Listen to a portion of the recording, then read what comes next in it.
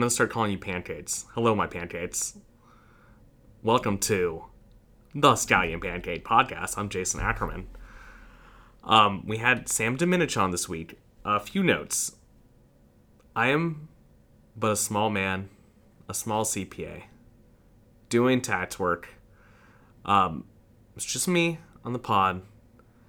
Sam's internet connection was not the best on this, so there's a few times where he cuts out. We're gonna ignore that part. We're just gonna let it go. We're gonna let it ride because it was still a super fun conversation with Sam. So don't get at me that he cut out. We all know. Let's just let it go. While we're on that, don't forget, give me a 5-star review on iTunes. That's the best thing you can do for Women's History Month for me. If you could take care of that. It's a big tax deadline coming up on the Ides of March. Let's give me a 5-star review. No 2 stars, no 1 stars, no 3 stars, no 4 stars. Only 5 stars.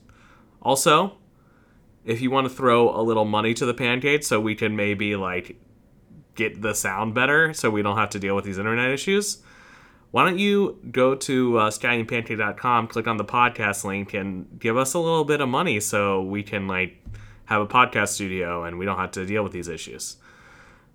Just some ideas. Anyway, enjoy this episode and have a great week.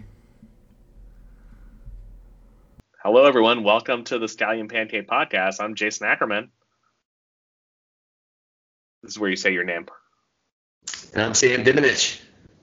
There we go. Dominich. Sam, in the house.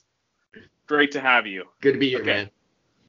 So, for those of you listeners who don't know Sam, which is probably not that many, give us your background. Tell us how you got into food and where you worked. Cool. Yeah. So I'm third generation restaurant family, brat. My grandfather was from Italy. He came over and started a place in where I'm from in Myrtle Beach in 1956.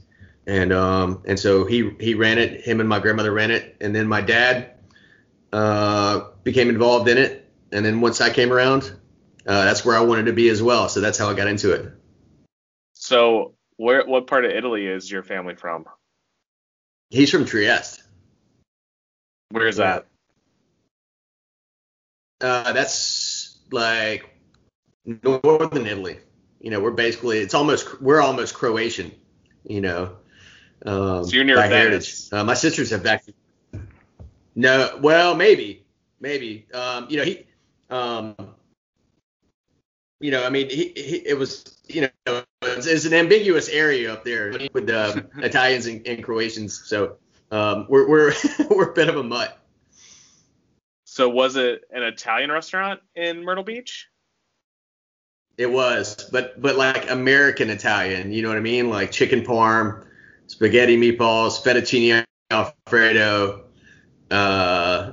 good salad, couple of desserts, cheap wine, great hospitality. Yes, we were talking before that. So we got your meal kit last week, and you had chicken marsala on there. I did. And I was telling you how Yvonne was like, I don't like chicken marsala because I think she's used to the Americanized shitty version of chicken marsala. And but she really liked yours. So I guess when you're doing a dish like that, are you taking it from the influence of your family in Italy and trying to make it better, I guess? Well, yeah, it's a lot of what I cook is really, and it's a cool segue into talking about the emotionalism cooking and and kind of what got me here, what keeps me here. But yeah, I have memories of walking into the restaurant, and my dad used to have this big tilt skillet, and they would line them up with whole chickens and either make big batches of marsala or big batches of hunter style chicken. Which would be cacciatore on a lot of menus, where they'd be braising beef broth or veal, or big batches of tomato sauce. So all of that, I have memories of all of that. And what I remember most is the feeling I got whenever I walk in the door, or the aroma, or even the pride that they took in what they were doing. Like it wasn't like as serious as we are now as chefs, but there was definitely a lot of passion present, and I picked up on that. And that's what I was drawn to, as just a young kid, a young boy. I just wanted to be there, A, to hang out with my dad, and B, he played lots of loud music, so that was cool, lots of rock and roll. So that was attractive as well. And but more importantly, he was just real serious about food and taking care of people, and there was something about that attracted me to it. It still does to this day. So did you feel pressure to go into the food industry? Did your parents say, don't ever do this? This is a terrible industry. What'd you get from your family? What's funny about that is that there was never any pressure at all, really. And, like my teenage years, my high school years, it was not like memorable in any way, like academically. And, I would spend, we're talking about surfing, skateboarding, and cooking. And, when I graduated high school, my dad, and this is something that I still give him credit for, always will. I didn't have any aspirations of going to college. I didn't do any college visits. I took the SAT once, you know what I mean? Like that just wasn't on, it wasn't in my plans. And, I was just going to hang out, but he was like, no, you're going to go to, he enrolled me in this community culinary school. And also, lined me up for a work. And I always compare it to like athletes being traded. Like I was sent to this restaurant to go cook, and for this guy who made like classic French food and everything was from scratch. And I was directed to go to culinary school, but it was just a little community college. But anyway, it was like I wasn't heavily influenced. I already loved what I was doing, and so that was I think that was just like a natural next move for me. So when you went from your parents' like Italian American kitchen to the French kitchen, what was your like initial thoughts? I was in love, 100%. I was all in, man. It was cool. We didn't use, like we used, my dad's, he just used like dried garlic, oregano, dried basil. When I got to this place, it was called the Sea Island Inn, and it was an old French style hotel. And whenever you rented a room there, you could get breakfast and dinner. That was included. And the menu would change every single day. And it was a throwback of sorts. But it was French. It was a cool blend of French food, and low country. And so whenever I arrived there, that was the first time I'd ever seen like fresh basil. That was the first time I'd ever baked bread. And that was the first time I'd ever seen veal stock. That was the first time. There were many, many firsts, in that kitchen, even like fruit. We saw peaches in the summertime but not in the wintertime. And that, I wanted to know about that. How come that wasn't, you know what I mean? Like there were so many, I just had questions and I just felt so comfortable there. And they embraced me too, because I didn't know anything. I knew nothing, but they held on to me and taught me and really just embraced my enthusiasm for what they had going on there. It was a great experience. It literally it changed my life, in so many ways. So you're there, and what's your next culinary stop? Well, okay, so I did that while I was working there. I was going to the community college, right? But the community college wasn't like, it was powdered mashed potatoes, it was frozen vegetables. Like it was just, looking back on it now, it was very, very just inauthentic, But when I was working for the Sea Island Inn, the chef, who's actually still the chef there now, he used to enter competitions, and so there was one competition called the Taste of the Tidelands, and he entered it, and there was a sous chef competition as well. In first place, out of that sous chef competition, the prize was one paid for tuition, one semester at the Culinary Institute of America, paid for, and I wound up winning that. And so my next stop was Hyde Park, New York. So what'd you cook? What'd you cook to win that? I don't remember. I don't know. But apparently it was decent. You know? It was so good it blew your mind, and you've completely forgot that. Because you probably went out drinking and went crazy after you won that. Oh, I'm sure it was like some solid grit cake, you know, with like a pork chop and some overcooked apples or whatever. You know what I mean? Like, you know, I don't particularly remember that, but I do remember being really, really scared, nervous, and happy about, you know, moving to New York and being part of the Culinary Institute of America. So you go to New York. What's Yeah. the Yeah, I went. because it's like a little outside the city, because we just had Hannah on. She went there. Yeah, she did.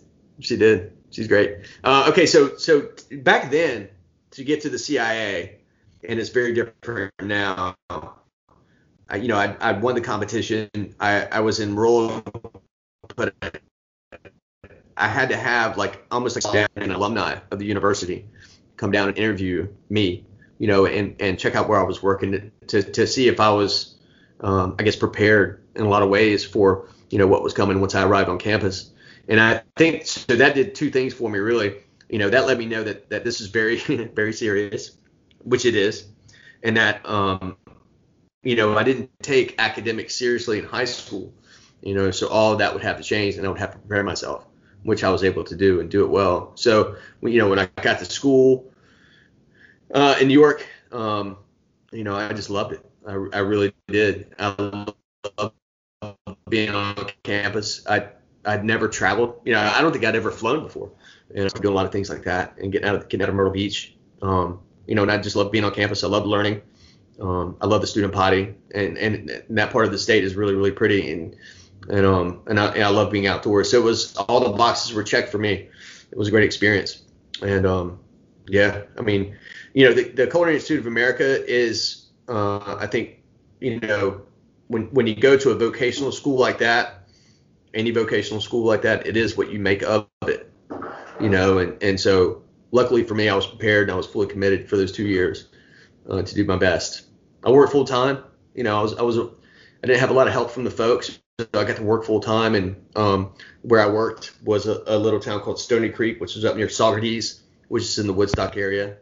You know, so it was a great experience, man. I got to see a lot of stuff and meet some great friends who I still have connections with 20 years later. And yeah, I've got nothing but fond memories. So what was the biggest culture shock for you moving from Myrtle Beach, never been on a plane? Oh man, oh God. Yeah, I mean, you know, I can remember arriving at JFK, and like, you know, I'm from the South, right? So I'm like, I'm holding every door for everybody, you know what I mean? And and my sister. Yeah, New York, they're like, go go fuck yourself. I can hold my own door. Yeah. It was. I remember my sister, my oldest sister, lived in Manhattan. She'd been there for quite some time, and I remember she had enough of that, and yeah, she just grabbed me by the wrist and set me straight on that one. So yeah, so that was culture shock number one. Number two was really like, you know, just you know, just being up in that part of the country with little to no money. You know, you had to get really, really creative with what you had to make it stretch, and so yeah, I mean, between those two, that kept me pretty busy. So you go there. Now did you spend more than one semester there? Yeah, well, you know, it's funny, you know, the whole money thing. I think my dad, like his going away thing, you know, before I got on the plane, whatever, it was like, here's $80. Good luck, son. You can't walk out the door for like, yeah. That's to make a man out of you. That was a one-way cab ride to Manhattan. Mm-hmm. Yeah. So yeah. So anyway, so I had to get real creative and real resourceful. But it did land me, you know, the third semester at the Culinary Institute of America is an apprenticeship. So I did wind up going to Philadelphia and working in a place called Le Bec Fin. And Le Bec Fin was what I would consider almost like the French Laundry of the East Coast, you know, between the 80s and 90s.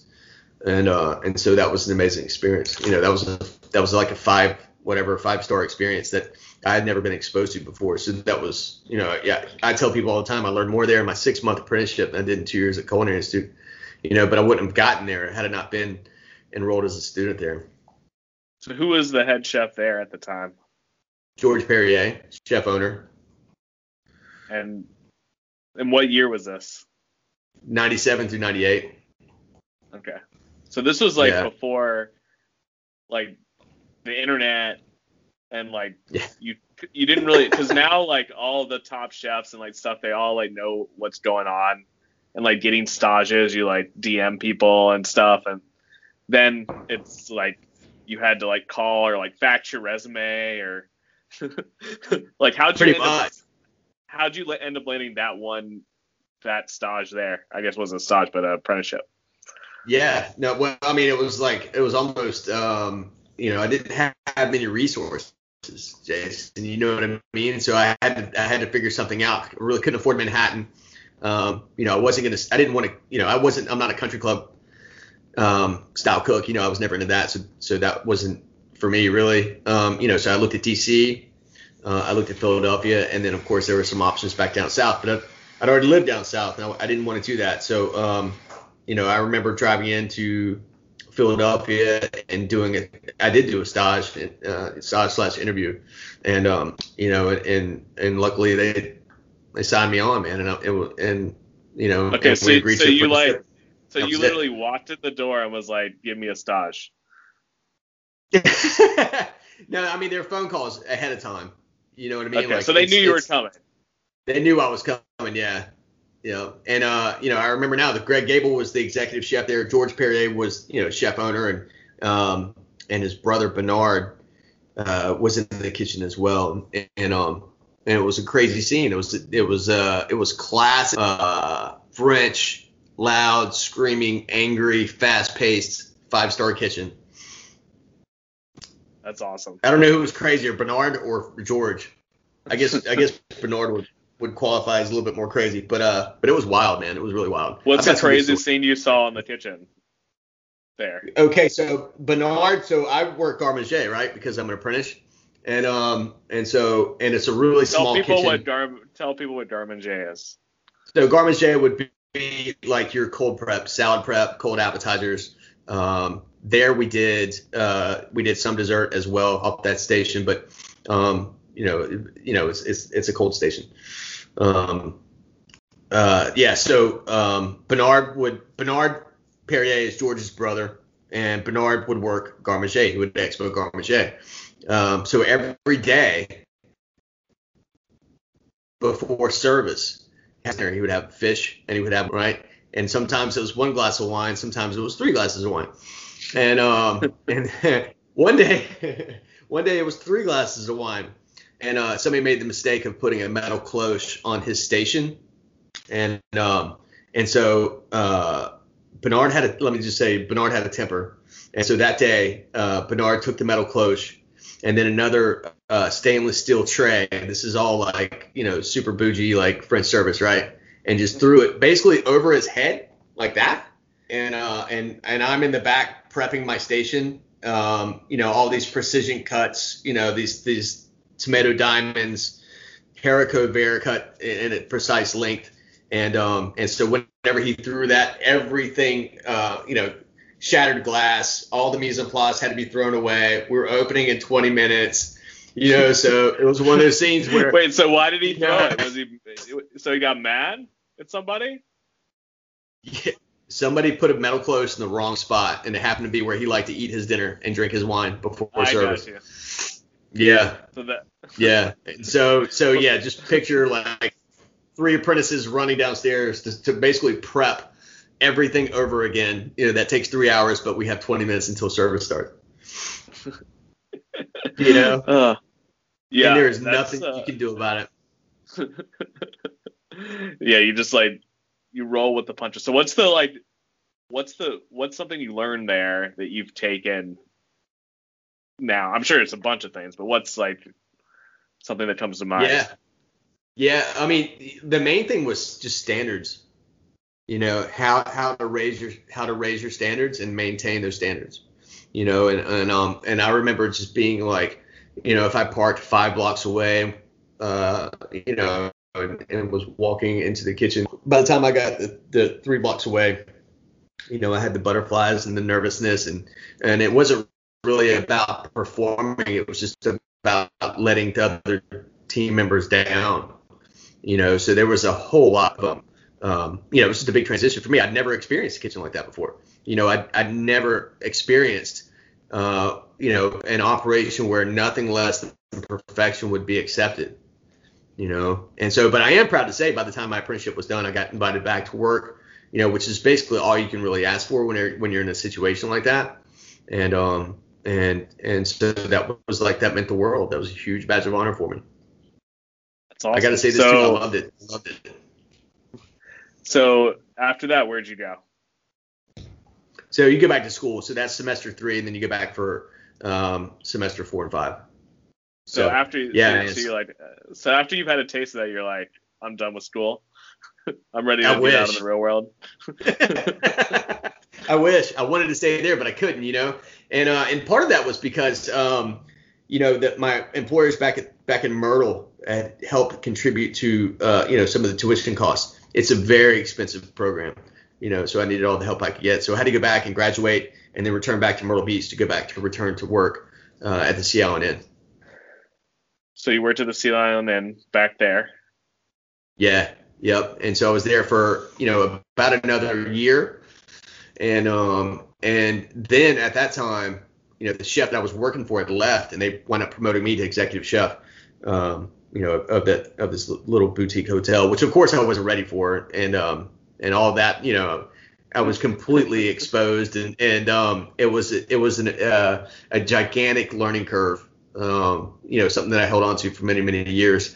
But after that, I wound up, I realized that I wasn't done training, and I had a lot to learn. And so I reached out to a friend of mine who worked in Washington, and he had an opportunity for me to come up and with him and work in a great restaurant, which I wound up doing. The only issue was that it was 2001, coming into late summer, August and September 2001 in Washington, D.C. So I wound up moving to D.C. and living with him, and we all know what happened on September 11th. So how did that? So you're living. So what was that experience like on that day? Well, it was really dramatic, to be honest with you. We lived in Great Falls, which was very near to the Pentagon and the Beltway. So there was just a lot of activity there, and a lot of uncertainty. And the restaurant we worked in was actually 20 minutes to the west in Leesburg, Virginia. And and I remember that afternoon, after some of the smoke had cleared, and there's some stability in the air, we had to go out to the restaurant, as sous chefs, and probably ice some shellfish down or something like that, secure the restaurant. We weren't sure what was going to happen next. And but we got on the Beltway to head west, and there were surface to air missiles planted, inside the Cloverleaf on the interstate in Washington, D.C. It was quite crazy.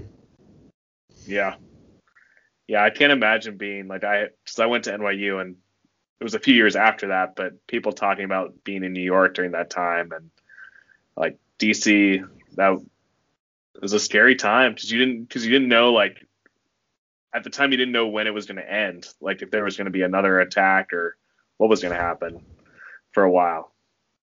Yeah. My sister was in Manhattan. We couldn't get a hold of her until that afternoon or evening. It was a long day. Yeah. So what happened after? So you're working at the restaurant in Leesburg. Yeah. And so everybody stops going out to eat, Washington, D.C. Yeah. And the chef I worked for, he was a younger chef. He was married. Just such a great family. It was a really cool, it was really cool to meet him and, his parents and his brother. And it was a small business that they all believed in, but, obviously with everything going on with 9/11 and everybody's, personal situations, sales came to a screeching halt. So we wound up making, what happened was we wound up making New Year's Eve our last shift, and so we worked through New Year's Eve, had a big blowout, and then soon after that I returned to Myrtle Beach. Car was packed up, and I returned to Myrtle Beach to go work for my dad as a waiter. No, so full circle of that. So why were you done? Like, were you like this isn't working out, this chefing thing? I'm just gonna come back and be a waiter. Never crossed my mind, really. I just wasn't sure what I was going to do next, you know, and I knew that, you know, I would have to go home and you know, kind of circle the wagons, you know, and you know, see what my next step was going to be. But the irony behind all that is when I returned to Myrtle Beach is when I met my children's mom. She was actually a manager for my dad at his restaurant, and so that's always such a, you know, we talk about triumph out of tragedy, you know, especially 2020, and that was a really cool example of triumph out of tragedy, you know, in my life after 9/11, because I met, you know, I met Tracy, and now we have two beautiful kids.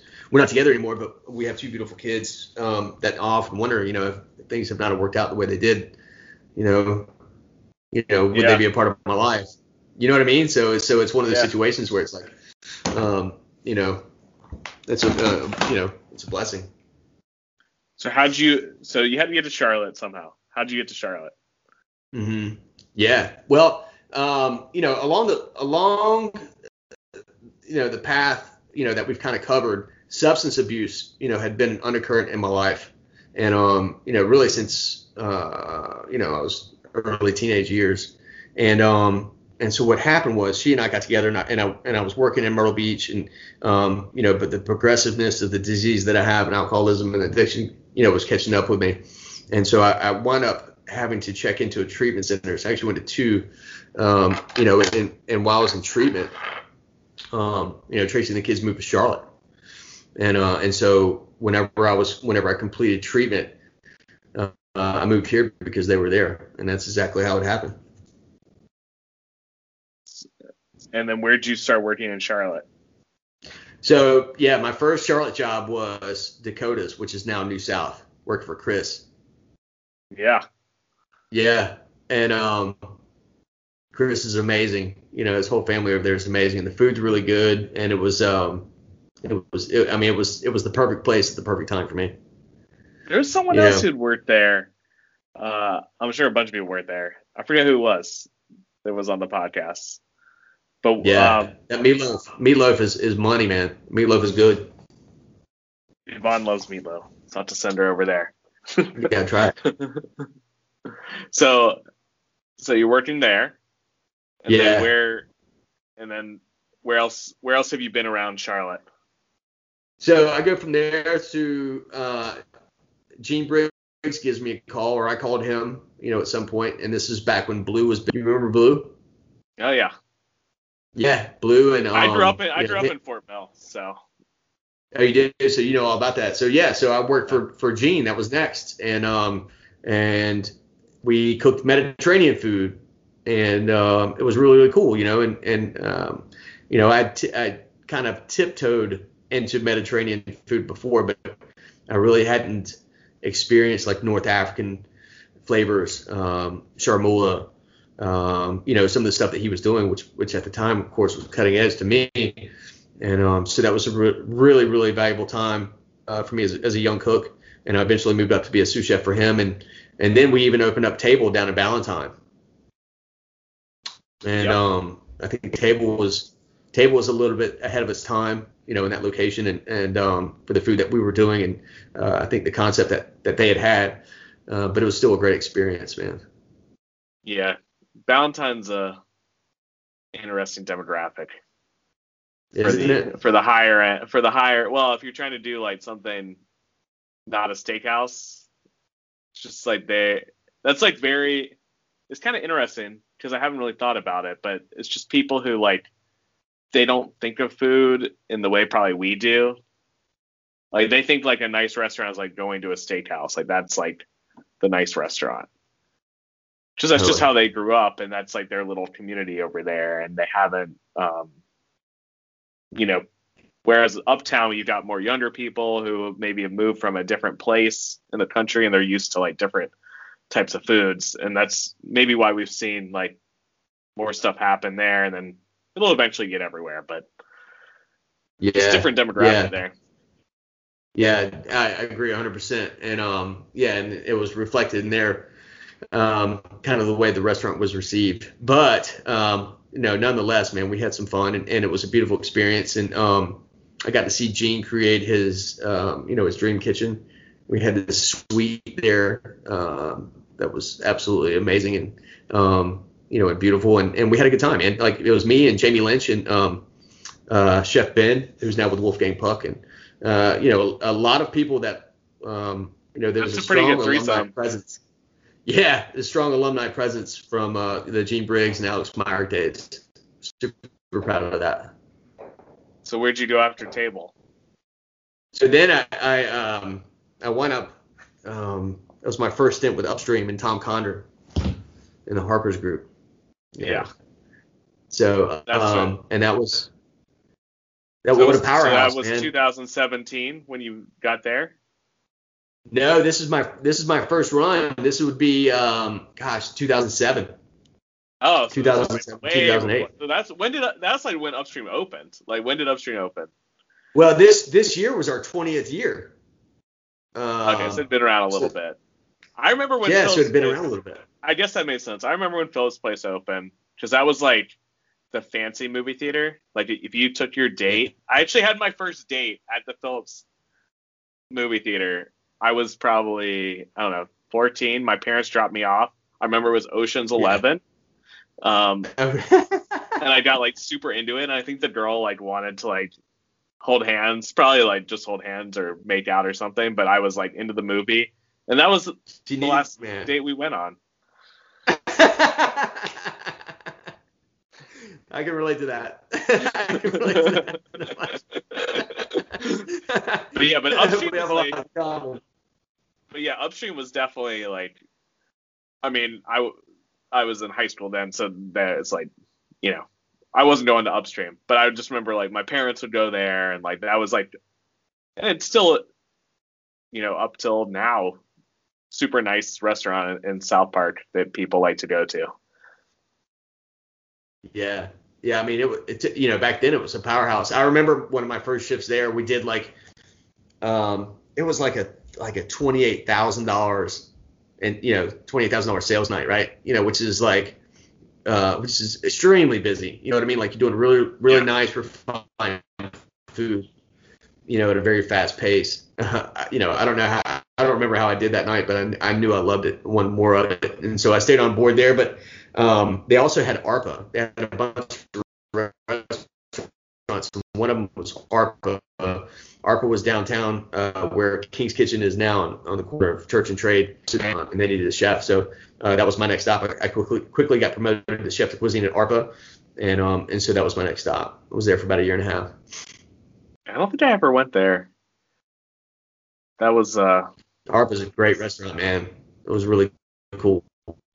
Because they had small plates. Yeah,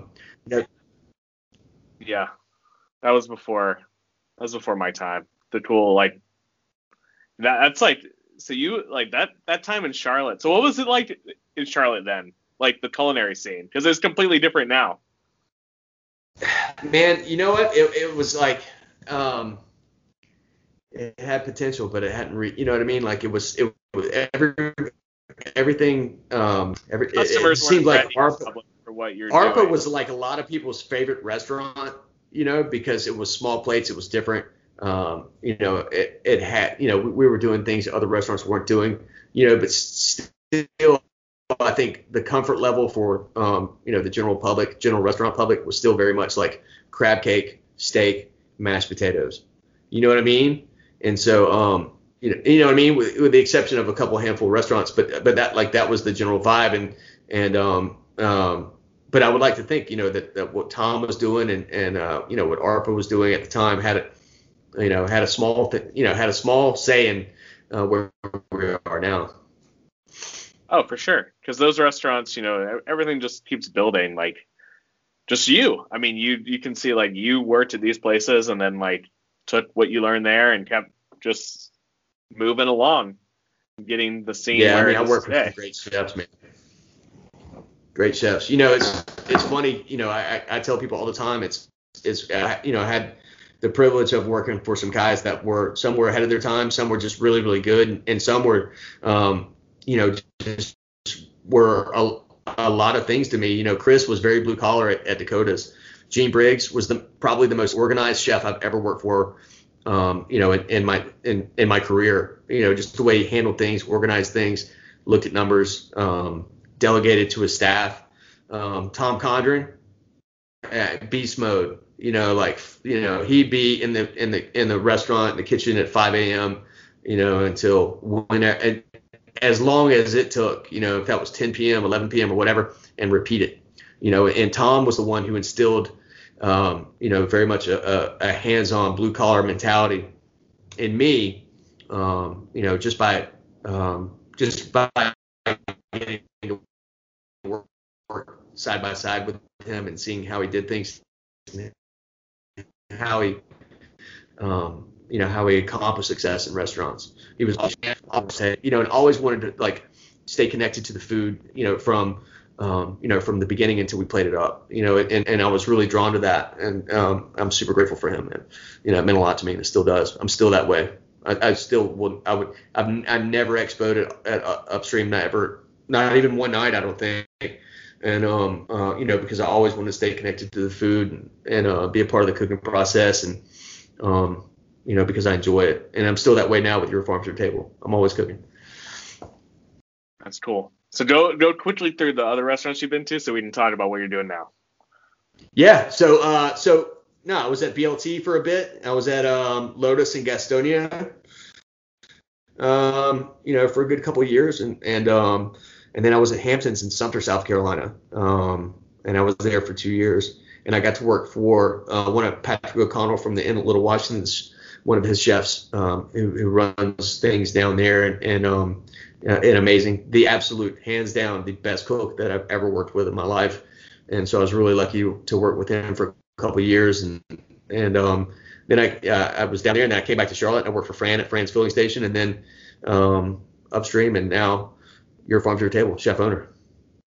I love it. Yeah, I really want to go to Inn at Little Washington. I've never been there, and it's not that far. Yeah. It's quite an experience from everything here. Hannah worked there. We've got a couple of people in Charlotte that have worked there. But yeah, I didn't know she worked there. I worked for. Yeah, man. I don't think she had a good experience, but she did know Raphael, the guy I worked for down in Sumter, and they were good friends. Raphael's a good guy. Yeah, that's cool. So talk about what you're doing now. First of all, you're working for Christian McCaffrey, which is cool. Yeah, how'd you pull off that gig? With Christian McCaffrey and a chef. Yeah, well, maybe we can start with just being furloughed from Upstream. So March 17th, I get furloughed from Upstream, laid off, whatever. I think the next day or the day after, I get a call from Isaac over at Harmony Ridge Farms. I've been doing business with Isaac for years, and so he just lost 26 wholesale accounts in downtown Charlotte and surrounding areas. Doesn't know what he's going to do. So when you got laid off, did you see it coming? No, absolutely not. No, I was so dialed in on Upstream, and I hate to say it because it sounds so cliche, but 2020 was going to be our year, right? We can laugh about it. I wasn't in the COVID orbit at all. We can't we? I was totally blindsided, to be honest with you. Totally blindsided. Okay, so you get the call from Isaac. So I get the call from Isaac. Isaac doesn't know what he's going to do. I had actually, whenever I got furloughed, I drove over to, I was told to get in line at unemployment, get an unemployment queue or whatever, and I really wasn't into that. And because I was able to, right? I was still able. There's, I felt like I just wanted to work. And so I wound up going to Amazon and getting a job in the warehouse there. And that was what I was going to do until Upstream opened back up. Well, the thing with Amazon was that I was hired, but they couldn't start me until April 4th. And so this is all really like a really cool part of the conversation, because had I started that day, I don't think Your Farm to Your Table would exist, right? And so so I get the job. They can't start me until April 4th. I don't know what I'm gonna do. I get this call from Isaac, and Isaac doesn't know what he's gonna do with all his crops. And so I knew I wanted to cook. I knew I wanted to somehow serve the community, because I just felt like it was necessary for me on a personal level. And so what I came up with was to go to farms or farmers markets and buy whatever they had, however I could support them. I would buy whatever they had and then take it back to the house and engineer a 3-course menu based on whatever it was I bought that day. And the menu would change every single day. And the reason why the menu would change every day is that whatever they had, I could buy it. Right. So I wasn't stuck with, a broccoli dish or an asparagus dish or whatever, you know what I mean? So it was like no strings attached support. And, and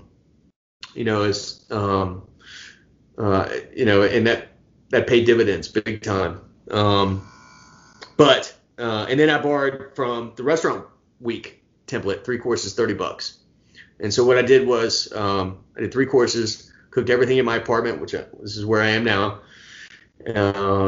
Packaged everything myself, delivered it myself, and I think I just wanted to do 10 meals a day, 6 days a week, and that would help pay my daughter's Invisalign bill, and pay my car payment, and keep me from being evicted. You got to understand, this is all early COVID days, and we knew what was going to happen, how long it was going to take.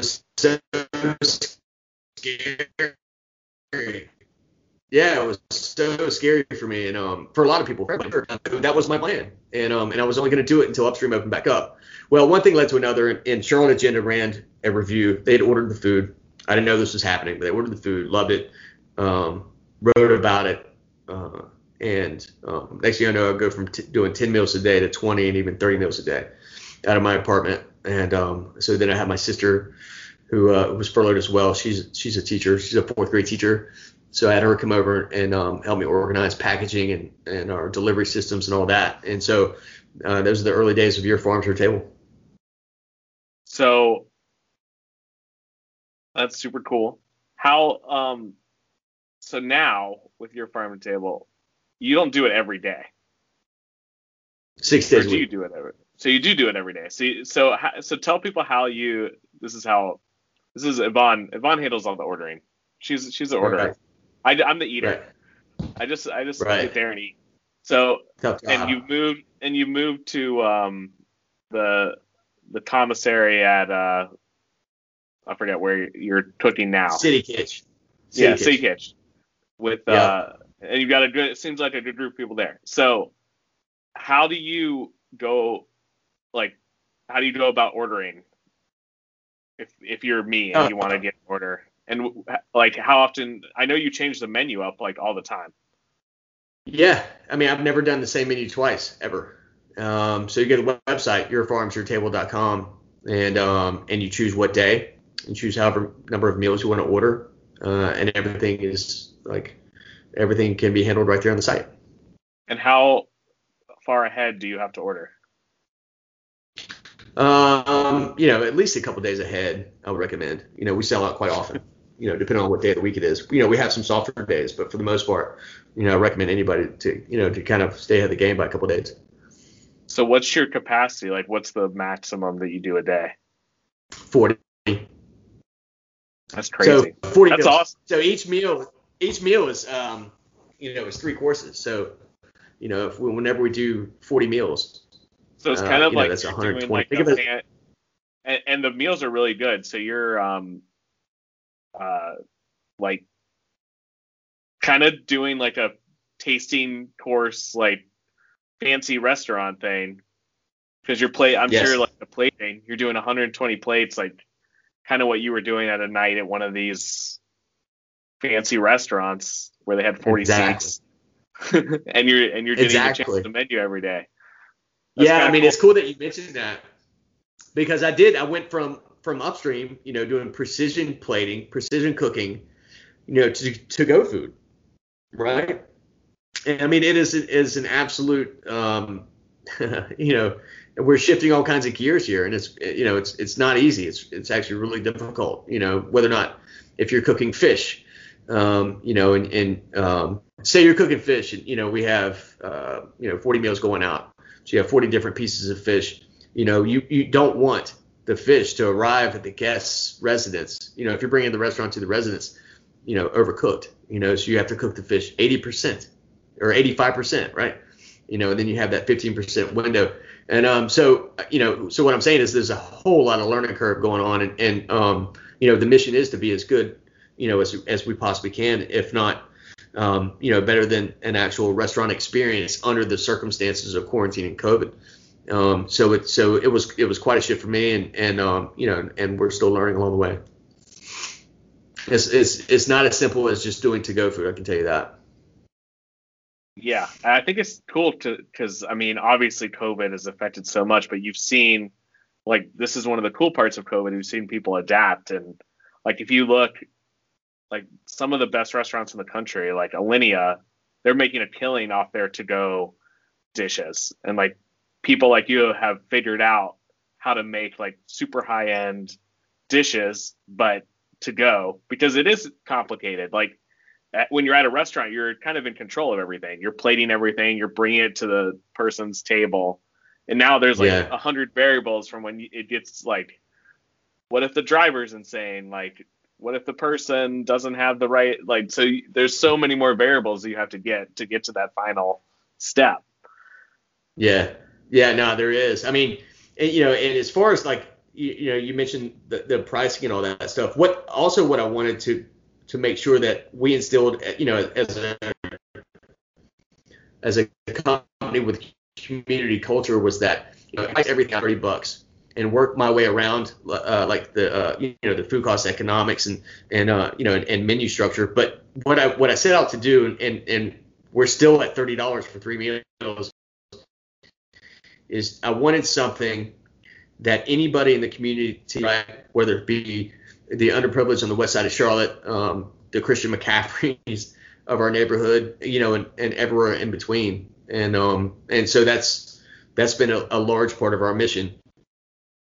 When it comes down to cooking and producing center of the plate foods to go, to where I might cook it at 5 o'clock and it arrives at 6:30. There's all kinds of balls to juggle there. For example, like we might have rice with swordfish or whatever, and the rice comes out hot. The swordfish is 80% done. We can't put the swordfish on top of the rice. What's in the to-go box, because it'll keep cooking with the rice, right? You know what I mean? So there's all kinds of stuff so what's that I've learned along the way is trying to make it a better product. Yeah, what's something you didn't think was going to work, and it actually worked out really well to go? Something. Oh wow. Yeah, that's a really good question. Let me think. Gosh. Well, I guess a lot of. Go ahead. No, you go ahead. If you figured out one, I was kind of pausing. If you couldn't figure out something, so trick. Yeah, right. Yeah, it's one of those situations. I guess I would have to lean into cooking vegetables, really, to be honest with you. So they're done. They're well represented. We're honorably representing the suppliers, the farmers, whoever we bought them from, to make sure that they're in good hands with us. They're seasoned well. They're creative. It's delicious, and visually it still looks good by the time it arrives to the guest residence.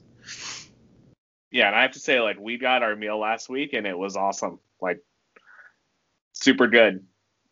Thank you. Don't have any complaints about anything. Yeah. And it was a lot, like, it was a good amount of food. Like, it was perfect dinner size. Yeah, I mean, abundance is very important to me. It really is, because I think it just needs to have. There's a certain comfort level, I think, whenever you're not overfed, but there's a level of value and visual abundance. You know what I mean? Whenever you're eating and pouring out, and I think that helps with the relationship building between myself or my team and whoever it is I'm cooking for. Yeah. So so tell us how you got with Christian McCaffrey. Yeah. So this is kind of a funny story. I get a call. I get a message on Messenger. Messenger's so weird, man. Facebook Messenger? Yeah, it really is. You know. Yeah, it's like your grandmother, and like sometimes it's like important people, and it's just strange. Everything like my dad sends me like right wing like attachments left and right, and I'm always like, Dad, I'm never gonna open these, man. Stop. And we didn't talk about Bobby Flay, but that's how I got the Bobby Flay application, was through Messenger, and so they wound up sending me messages on Messenger, and I never returned them. And so weird. Yeah, I know, right? But that's what happened. And finally, a friend of mine who worked for me at Upstream during my first tenure there, worked for Food Network, and he wound up calling me, and he was like, "Look, dude, Bobby Flay, the team is trying to get in touch with you. They want to put you on the show, but you're not answering their messages." And I'm like, he wants to email me or call me or whatever, you know what I mean? But so that's how all that happened, and obviously I wound up doing the show and doing well with it. But with the McCaffrey thing, a chef of a restaurant. Wait, before you go to that, what was Bobby Flay like? He was great, man. He was great. I mean, he was really cool. I didn't really surprise me, because I always felt like he was kind of true to himself over the years. And what's funny about that situation is that a lot of people don't like Bobby Flay. Like, I got a lot of messages about go up there and quote unquote kick Bobby Flay's ass. Why don't they like Bobby Flay? I don't know, man. Like, he's a high school dropout. He loves food. He's done cooking. He's opened restaurants. He's made a life for himself, and he's good. So, but to answer your question, he was great. We talked about a lot of things, man. Mostly food related, some not, and everything. We had some fun. Bob Saget was a judge, and Bob had a couple drinks. Have you seen that episode? No, I haven't. If you ever get a chance, I don't know check how it out. I haven't seen it. I love Bob Saget. Yvonne and I saw him when he came to the Comedy Zone in Charlotte, and Bob he's Saget was drunk as shit. Okay, I'm gonna post this episode. Everyone's gonna watch it now. Cool. And yeah, this sounds amazing. So what was he just like? Did they have to cut out a lot of Bob Saget? so much editing. But listen, man, because we're there at the studio, right? And and so there's certain lines that they have to say, and so they're warming up, they're doing their intros or whatever else. And I'm backstage, like waiting to go on or whatever, and it's clear that Bob Saget can't say what he's supposed to say. Like, all this is new to me. Like, I'm not gonna pretend like I knew what was going on. I just knew that people were getting pissed, and Ann Burrell was his co-host, and I know that we can all feel tension in the air, and Bob Saget couldn't get his lines right. I think he came straight from the club. Got dropped off. Yeah, I mean, even during the episode, there was one point where he's like, well, considering how this is my first time on the show and most likely my last, I'll just continue on with my diatribe. Whatever it was he was talking about. So where did you film that? Was that in California? No, it was Midtown Manhattan. Oh, even better. Yeah. Yeah. That's awesome. That was a fun trip. Yeah. I ate at a bunch of restaurants. I filmed Bobby Flay. I wound up winning. They paid for the flight. They paid for the room. They paid for the car. It was great. It was a good trip. That's awesome. Where'd you eat when you went there? Oh, where did I ate a lot of places, man. We went to a place called Ferris, which was really, really good. I ate at Toto Yakitori, which blew my mind. Do you know that place? Uh-huh. Yeah, I've been there. Yeah. Toto, I went to Toto, and I think I basically just ordered half the entire page of the right side of the menu. And I was practicing Robatayaki at Upstream. Yeah. You know what I mean? So I was just like, I was just glued to the chefs in the back, and as I ate, it was so educational, and I learned so much, and it was really delicious, and it's not something that you find around here, so I was really excited to take advantage of it. And then after that, it was like, it was whatever I could find in Chinatown. We did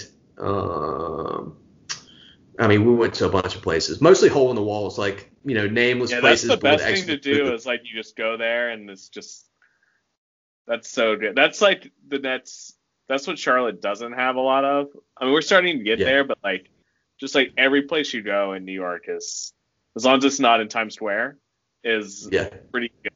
Because they won't survive. Like the rent's so high. Like if you suck, people aren't gonna go there. Yeah, agreed. Yeah, no, I had a good time, man. We ate a bunch of great food, and that's awesome. And wound up and you got to see Bob beating Bobby Flay. But so. Hey, let me and Bob Saget. Bobby Flay was cool until he lost and he was pissed. He was real. Did he mention Giada at all? Apparently, there's like Yvonne says that they were hooking up, him and Giada. No, we didn't cover that one. Maybe next trip. Next time you gotta ask him. Okay, how'd you meet? So how'd you get to Christian McCaffrey? So all right. So this is probably, gosh, man, maybe a month and a half ago. I get a call from a chef, and he wants to know whether or not I'd be interested in doing this personal chef commitment, for a local athlete. He didn't tell me who it was, and I was like, I don't know if I can do that, but I'm open to having a conversation.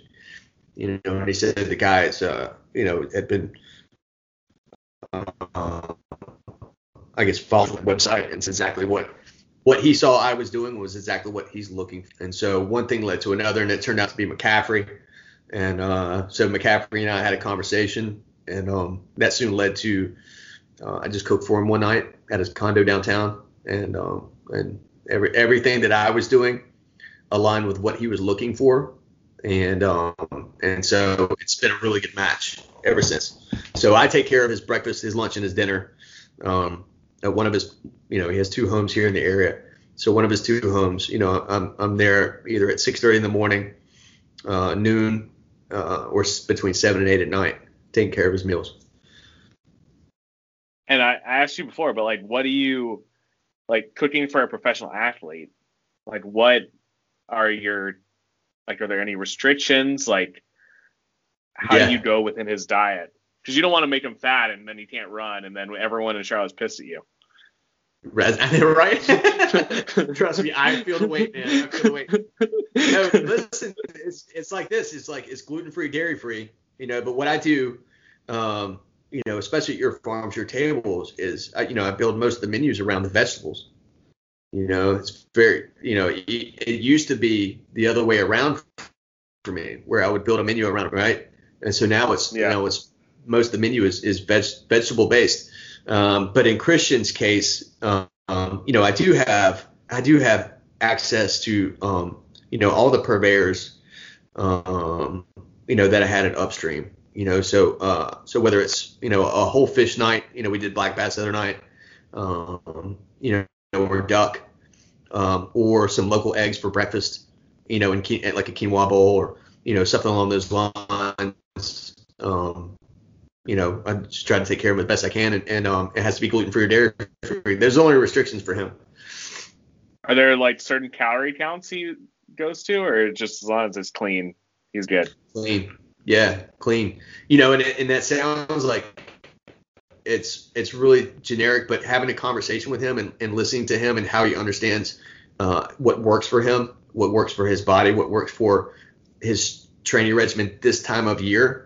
And how in tuned he is to how he feels, how he sleeps, how he breathes, there's a lot that goes into it. And so, the best thing I can do is listen to him and, pick up on any directions that he may or may not have or may have, and, and move forward accordingly.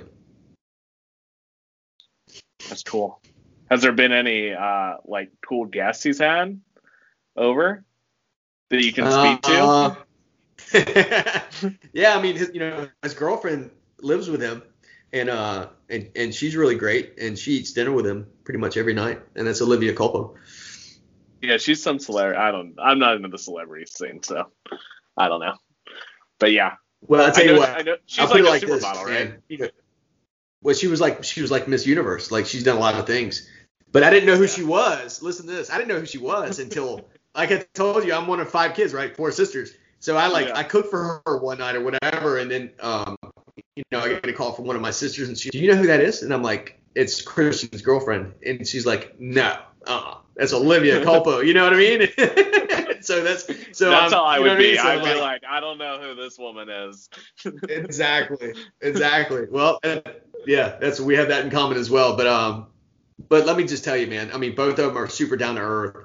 I think, she has a restaurant background. Her family has restaurants in Rhode Island, I think it is. And, and they're both just salt of the earth people. And I couldn't be any, prouder to cook for both of them.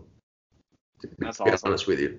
And I think it's really cool to be able to say, all right, Christian, for dinner tonight, man, you're going to get, some heirloom carrots from Waxhaw, right? You're going to get these beautifully glazed Haikiri turnips from North Mecklenburg County. You're going to get, for your dessert tonight, these roasted apples from Western North Carolina. But listen to this, you're going to get some granola that my girl down at Matthews Farmers Markets makes and brings to the market every week.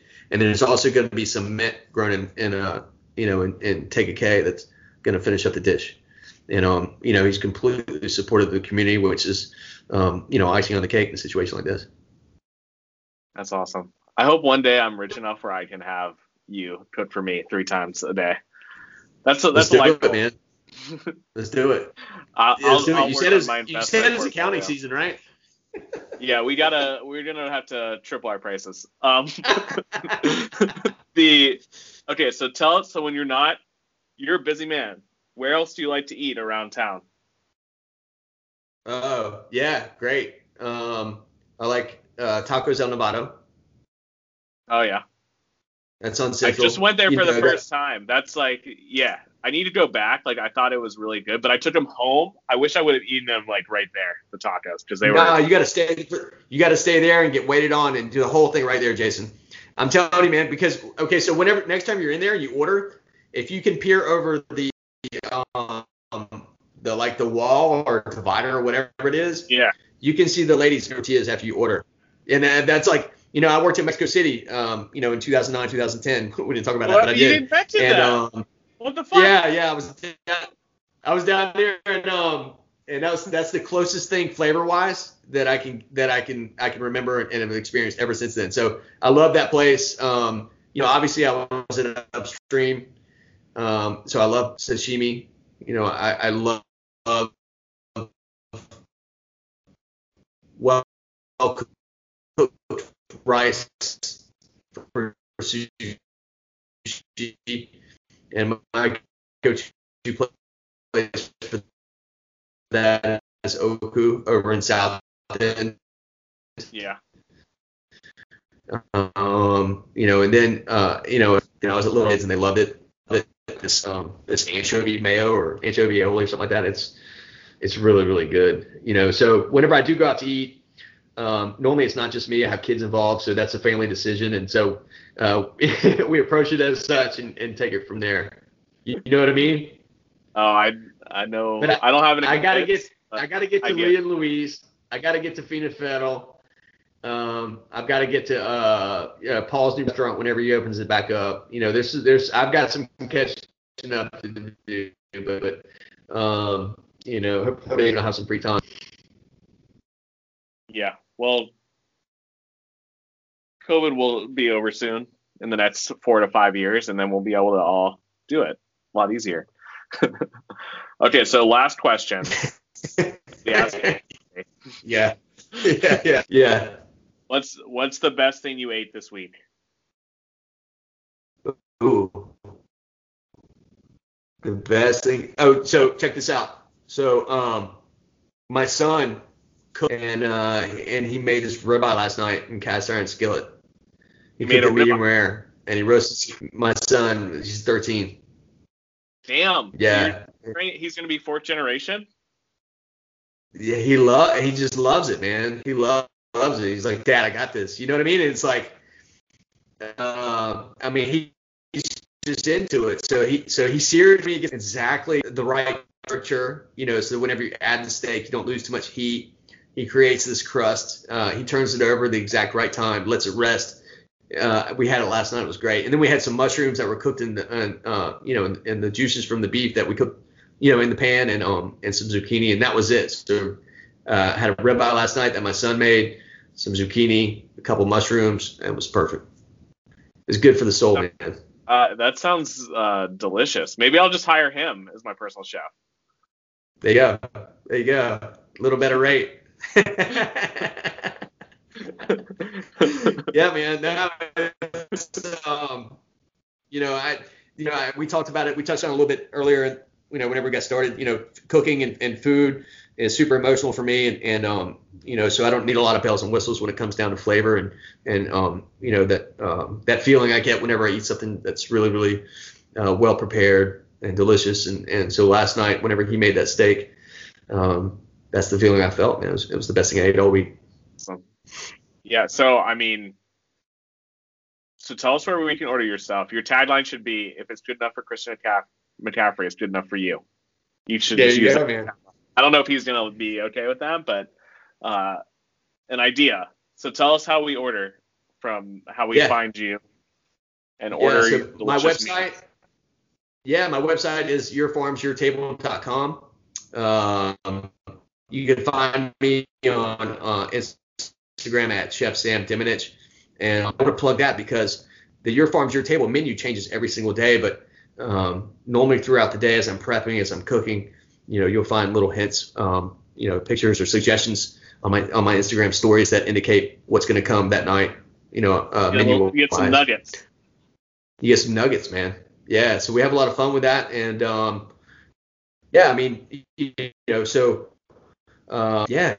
support Your Farms Your Table. You support your local suppliers. That's the name of the game right here. We're community-based, have been from the beginning, and that'll never change. That's awesome. Well, everyone go support him.